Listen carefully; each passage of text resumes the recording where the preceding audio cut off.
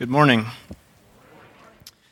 Oh, it is super good to be here with you today. And Tim, thank you for the introduction. To be fair, she was a tall 9-year-old, okay? Puberty came for her before me. Worship team, I can't thank you enough for just setting the mood for today. Like Tim said, I'm somebody who loves life, and one of my favorite things in the world to do is to worship. We are so fortunate and so blessed in this church. We have an awesome worship team, and I just want to say thank you, Greg, and everybody else who was up here for setting this mood for us. Tim's right, it was several weeks ago that he asked if I would have interest, I don't know if that was the right word, if I would be willing to speak here today. And I recognize something that if you've been here the last 3 Sundays, there's been 3 separate men who have been up here, and really the only charge that we've been given is to just share what's on your heart, what's God been doing in your life. So that makes me number 4, which if we were a baseball team means I'm batting cleanup. So I don't know if that's a lofty expectation or not. But Tim is right. I've sort of got into this pattern of when an opportunity is in front of me and it feels overwhelming, that's usually when I need to say yes before I can think of the many, many reasons why I'd rather say no. Because when I take a step and get myself out of the way, that's when God shows up huge. And that's why I'm excited to be here today, because God has put some amazing things on my heart, and really I just want to share them with you this morning. Let's pray before we get going. Oh, God, thank you. Thank you for this place, Lord. Thank you for this body of believers. Thank you for people who have just found their way here, maybe for the first time. Thank you for relationships that are being forged right now. God, you have brought this church through so much over the long and storied history of this church. And God, you haven't brought us here and just decided to drop us now. We thank you for your leadership moving forward, God. Lord, we pray that this morning it would be all of you and it would be none of me. Thank you again for the time of study and preparation that has gone into this. Thank you so much for your love. Amen. This is an iPhone. I reckon that many of you out there have one. And they're super useful. You can do all kinds of things with them. I remember when cell phones were first happening. Actually, I remember before they were called cell phones. I don't even remember. They were in my dad's car. He had this book that opened up, and you could plug it in, and you had a cord, and you could make a phone call from it. And that was the first time I remember that it was a mobile phone. You could go somewhere, and you could make a phone call with it. But since that time, cell phones have come very far. You now have this iPhone. You have other smartphones out there as well. But the iPhone has kind of taken the world by storm. It was first released on June 29, 2007. 6 months after that, Apple released the fact that they had sold 3.7 million units of the iPhone, which is, it's good. Almost 4 million iPhones were sold. Well, if you were to see the chart, by January 2010, 42.4 million iPhones had sold. By March 2011, 108 million iPhones had sold. And this year, in June, 500 million iPhones have been sold. If you have one, you get it. I mean, they're handy. It used to be you could make a phone call with your cell phone, and now you can do all kinds of things. You can text. You can shoot and send video. You can store music on it. You can use it as a GPS. You can map your ride or your run, and then you can tell the world about your ride or your run if you want to. There are so many different things. When we lived on Saipan when I was a missionary kid, maybe you would get a package in the mail, and maybe in that package would be pictures from your friends of what they were doing in the States with their summer and whatever. And those are the only pictures you got. Now, if I want to, I can have a picture of my nephew who lives in Vermont sent to me immediately, and it's awesome, and I love it. But what can happen as you learn to love your iPhone more and more and more, and it's not unique to iPhone, but you suddenly become used to it. You become accustomed to it. I mean, you naturally find yourself checking it, maybe for no apparent reason. You're like, ooh, I posted something an hour ago. Maybe somebody liked it. And you pull it out. You can check it. I wonder if anybody retweeted that last little clever thing that I thought way too long about before I posted it. You're going to check up on that. We can even, I fought this for a long time, but I even have the Bible on my phone now, and I think that's actually counts as actual scripture if you wanted to. But our phone can become this thing that we're so used to having, and all of a sudden, next thing you know, you become a slave to it. You're walking around constantly going like this. And by the way, if you pay attention on your drive home from church today, look at the people who are driving this way, and you will see, I guarantee you, at least one person, hand on the wheel, who is doing this thing right here while they're driving. It's frightening, but it's absolutely happening. But it's not unique to just phones that you can become a slave to. So this morning, for instance, I was up at 5:30 in the morning because I had all kinds of nervous energy. And the first thing I thought was, I got to go get my coffee. It's morning, I have to have my coffee. And I've got in this routine where when I wake up, I got to go get my coffee, and I got to fix it, and I got to make it, all these things. And there's tons of stuff that we do that with. You can become a slave to food. You can become a slave to your favorite sports team. This is officially the last Sunday where there won't be NFL football until next year, and you very quickly can become a slave to watching football Sunday afternoons. And not all of those things are bad, but what it means to me is I look at it and I think, geez, we have this natural tendency within us to want to be following something. We want to dive into something. We want to be running hard after it. And I think, well, wait a minute. If we have this natural thing within us that we want to sort of become a slave to something, we want to be following something, and maybe we think that all of them have to be negative, could we tie that to something positive? Could we become a slave to something better? And that's where my mind went this week. I was thinking about what I wanted to share with you. I wanted to share with this concept about freedom. And I thought it was great this morning how we sang that my chains are gone, because that's really where I want to land this morning. This idea of being unshackled to sin over here. And instead, we're going to hitch our wagon to righteousness over here and see how fast and hard we can run in that direction. We're going to be in the book of Romans this morning, and if you would like to, you can turn there. I do not know the page numbers, and I apologize for that. It is in the back third of your Bible. If you have a friend here, maybe they'll help you find out where it is. Matthew, Mark, Luke, John, Acts, Romans. I like lots of things in the Bible. One of my favorite authors is Paul. I think Paul is just a fascinating guy.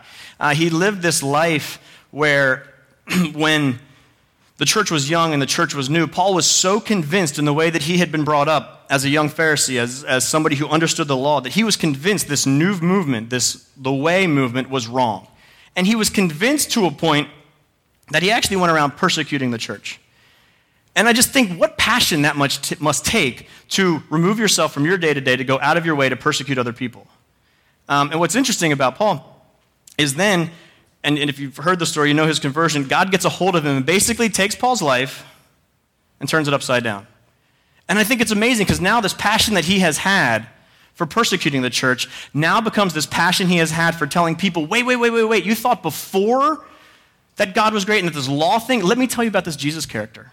Because he can take your life just like he took Paul's life and turn it upside down. And I just love the passion that Paul writes about. And so we're going to land in the book of Romans, and we're going to set a few ground rules as we build towards our climactic moment today, which I swear will be very, very exciting. And the first thing that we're going to all kind of agree on, because we have to lay this basis, is that everybody can see God. I don't mean visually see him, like look out the window and like he's doing jumping jacks or something like that. But there are things within our life that point us to where God is. We're going to be in Romans starting in chapter 1, verse 18. And it starts there. The wrath of God is being revealed from heaven against all the godlessness and wickedness of men who suppress the truth by their wickedness, since what may be known about God is plain to them because God has made it plain to them. I'm just going to pause there real quick. Notice the words that he's using right there. Why has God been made known to them? Because God has made it plain to them. And Paul sort of makes that statement, and now he's going to come along and give a little support to it. And continuing, it says, for since the creation of the world, God's invisible qualities, his eternal power and divine nature, have been clearly seen, being understood from what has been made, so that men are without excuse. We've all had these moments. Maybe you were literally having a mountaintop moment where you can look around and you see creation, and for that second, for that minute, for however long it's taking, your breath is gone. And you look around and you go, this didn't just happen. Somebody put those stars in the sky. Psalm 19 talks about the heavens declaring his handiwork. And I love that imagery. I think of places that I've been in my life that have literally been breathtaking with beauty. Creation has continually been pointing to the fact that there had to be a creator for this. And Paul says that nobody has an excuse now. God has, in a way, written his autobiography everywhere we look. And all of this is pointing back to him. Everybody can see God. The second ground rule that we need to believe is everybody needs a Savior. So we understand that everybody can see God. Okay, so God's out there. But the next thing is that everybody needs a Savior. Continuing in Romans, first chapter, verse 21, for although they knew God, they neither glorified him as God nor gave thanks to him. But their thinking became futile as their foolish hearts were darkened. We use a word a lot in this context of sin. And I don't know that we've explained it super well, but the technical definition of sin is this. Sin is an immoral act considered to be a transgression against divine law. And even that kind of sounds like a little bit of a mumbo-jumbo. So for me, I choose to think of it this way. Knowing God and turning my back and just making a conscious effort to do the other thing. So if we believe that God is out there and everybody can see God, and then we have to come to this place where everybody needs a Savior, and what it looks like is that everybody becomes consumed by sin. We can see God, we can see him in the creation around it, we know that he is working in our lives, and yet for some reason, we don't always do the thing that we know we ought to do. And that's what sin is. I like the way the Message paraphrases these last few verses that we read, and it's a lot of information, so I had a friend of mine help throw it up on a slide for me. The Message is not an actual literal translation of the Bible. What it does is it takes words that we might not understand and put them into a much more palatable setting. So starting at the top, but God's angry displeasure erupts as acts of human mistrust and wrongdoing and lying accumulate, as people try to put a shroud over truth. But the basic reality of God is plain enough. Open your eyes, and there it is. By taking a long and thoughtful look at what God has created, people have always been able to see what their eyes as such can't see. Eternal power, for instance, and the mystery of his divine being. So nobody has a good excuse.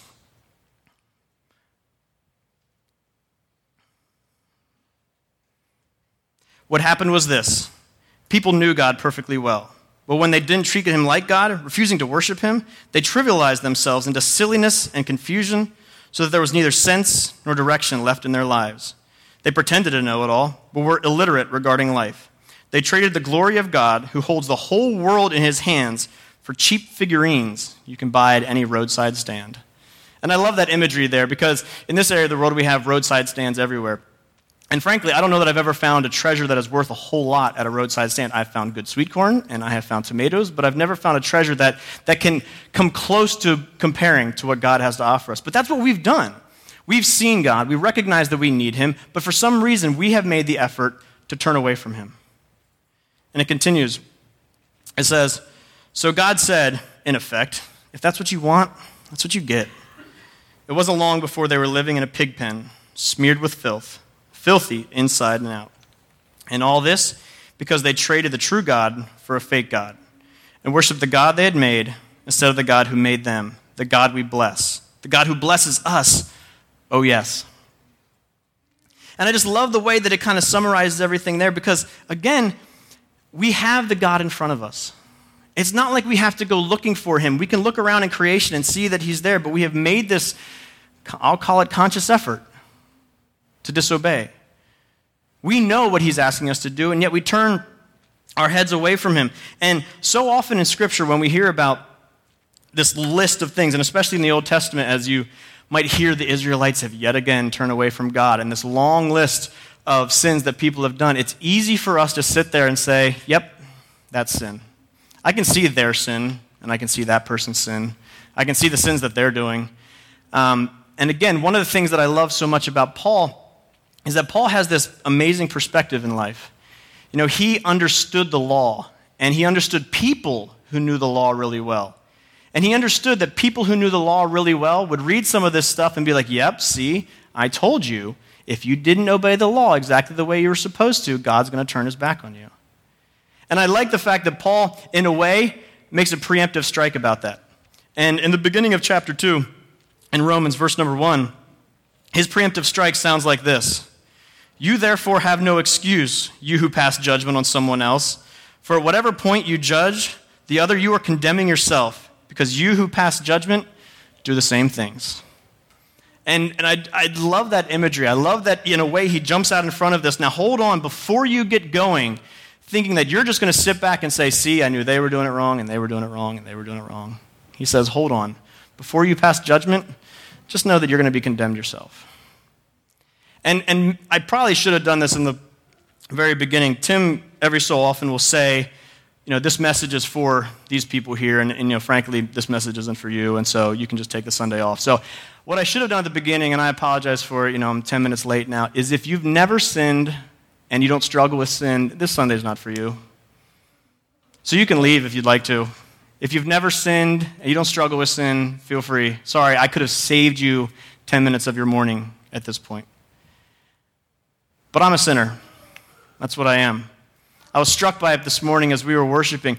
Tim gave me all these interesting statements about myself, and all of them are true. Yeah, I do love people. Yeah, I love sharing with people. And yeah, I went to Bible school. Doesn't matter. I'm a sinner saved by grace. That's it. It's the only reason I'm here, because the lists of reasons I shouldn't be here are much, much longer than the list of reasons I should be. God saved me. And that's really the only reason that I'm standing before you today, just so that I can share a little bit of that with you. So we know that everybody can see God. We know that we need a Savior. And just as we start getting up to think that we're going to judge the people around us, Paul has shot that down too. The next thing is that everybody needs grace. Grace is kind of the only way that these shackles that we've talked about, these shackles that sin has bound us to, can start to be loosened just a little bit. And in Romans 4, verse 13, Paul addresses that as well. You see, it's not just enough to recognize that sin exists, and it's not just enough to recognize that God exists. We have to recognize there's nothing that we can bring to the table that is going to save ourselves. It's counter to a lot of what we feel in life. There's so many times, maybe you're contemplating a job, you're contemplating a school or a club or something like that. It's like, what can I bring to this? What can I add to this environment? But the reality is that there's nothing that we can bring to God. God says even our best is like filthy rags to him. Chapter 4, verse 13, "It was not through the law that Abraham and his offspring received the promise that they would be heir of the world, but through the righteousness that comes by faith. For if those who depend on the law are heirs, faith means nothing, and the promise is worthless. Because the law brings wrath, and where there is no law, there is no transgression.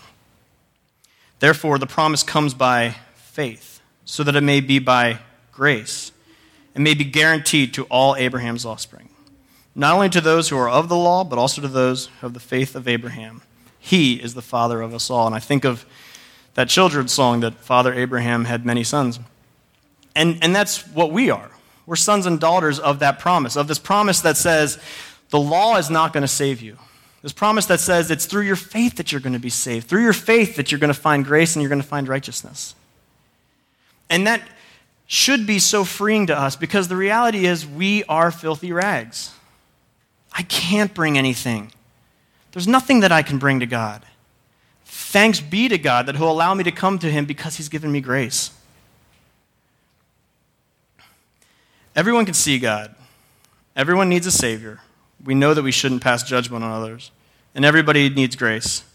So we've arrived at this place now with this context where now we can look forward. And we're going to land in Romans 6, verse 15. And I've seen it with so many people. We walk around bound by sin. We walk around with these shackles on our arms and our legs that just weigh us down, these 30-pound weights. And they're so hard to get rid of. And Paul has sort of laid this groundwork, this path that we can follow to begin to slowly loosen these shackles so that we can ultimately walk and live in righteousness.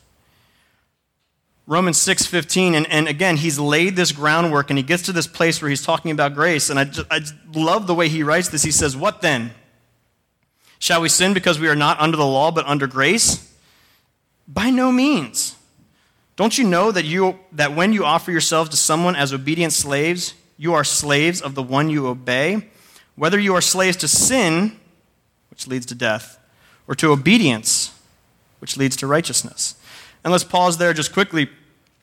This idea of offering yourselves as a slave to something, the more that you become obedient to to sin, the more that you become a slave to sin, the more that you become obedient to it, the tighter those shackles get. And the more you are constantly buried under this weight that says, I will not get out from under this.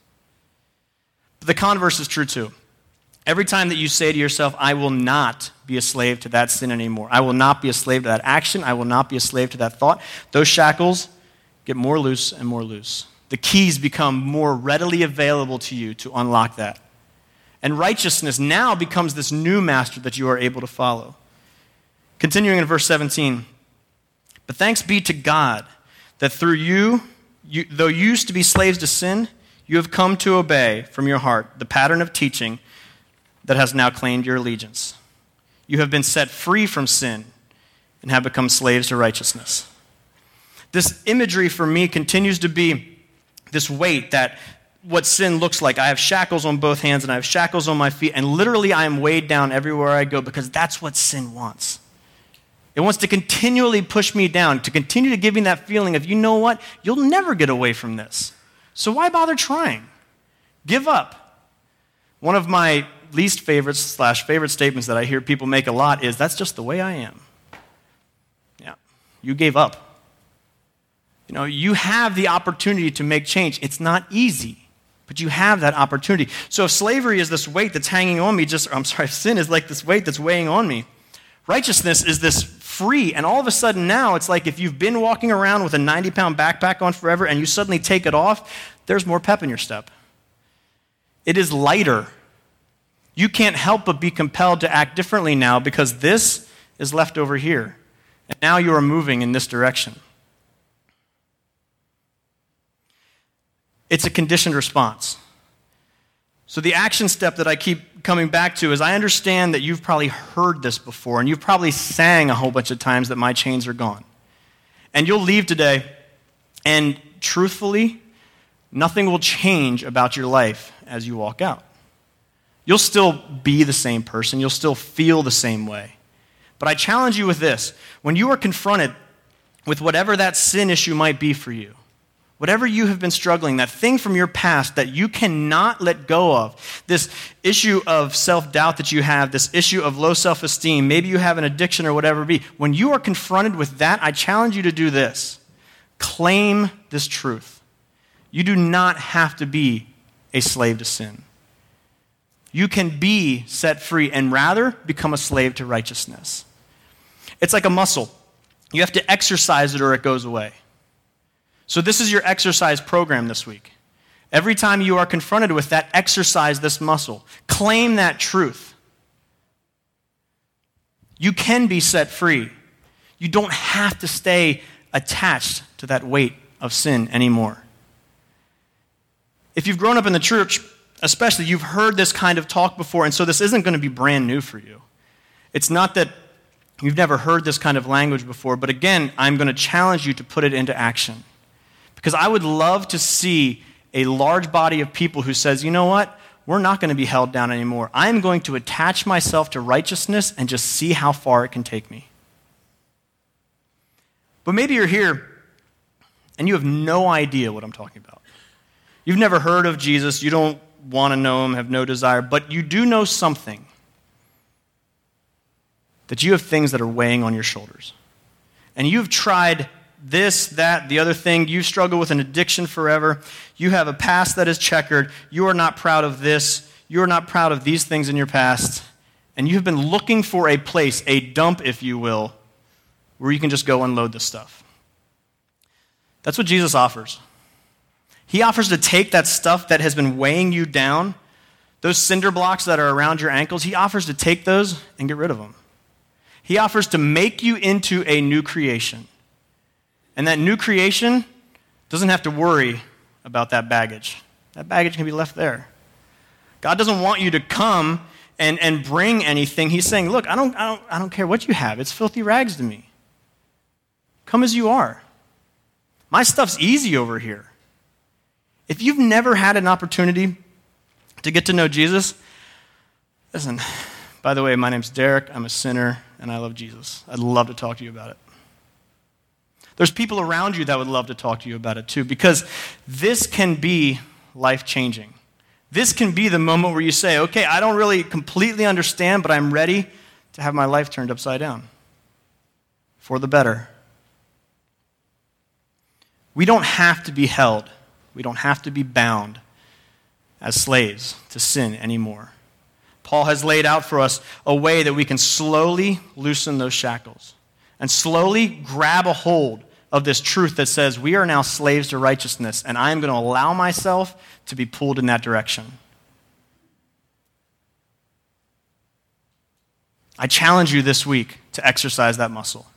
When that doubt starts to creep in again, and when you feel like it is inevitable that you fall into that same sin, that same lie that says that I will never be better than I am right now, I challenge you to get above that and to say, no, I don't care where this thought is coming from right now. I know otherwise. I know the truth, and the truth is that I can tie myself to righteousness.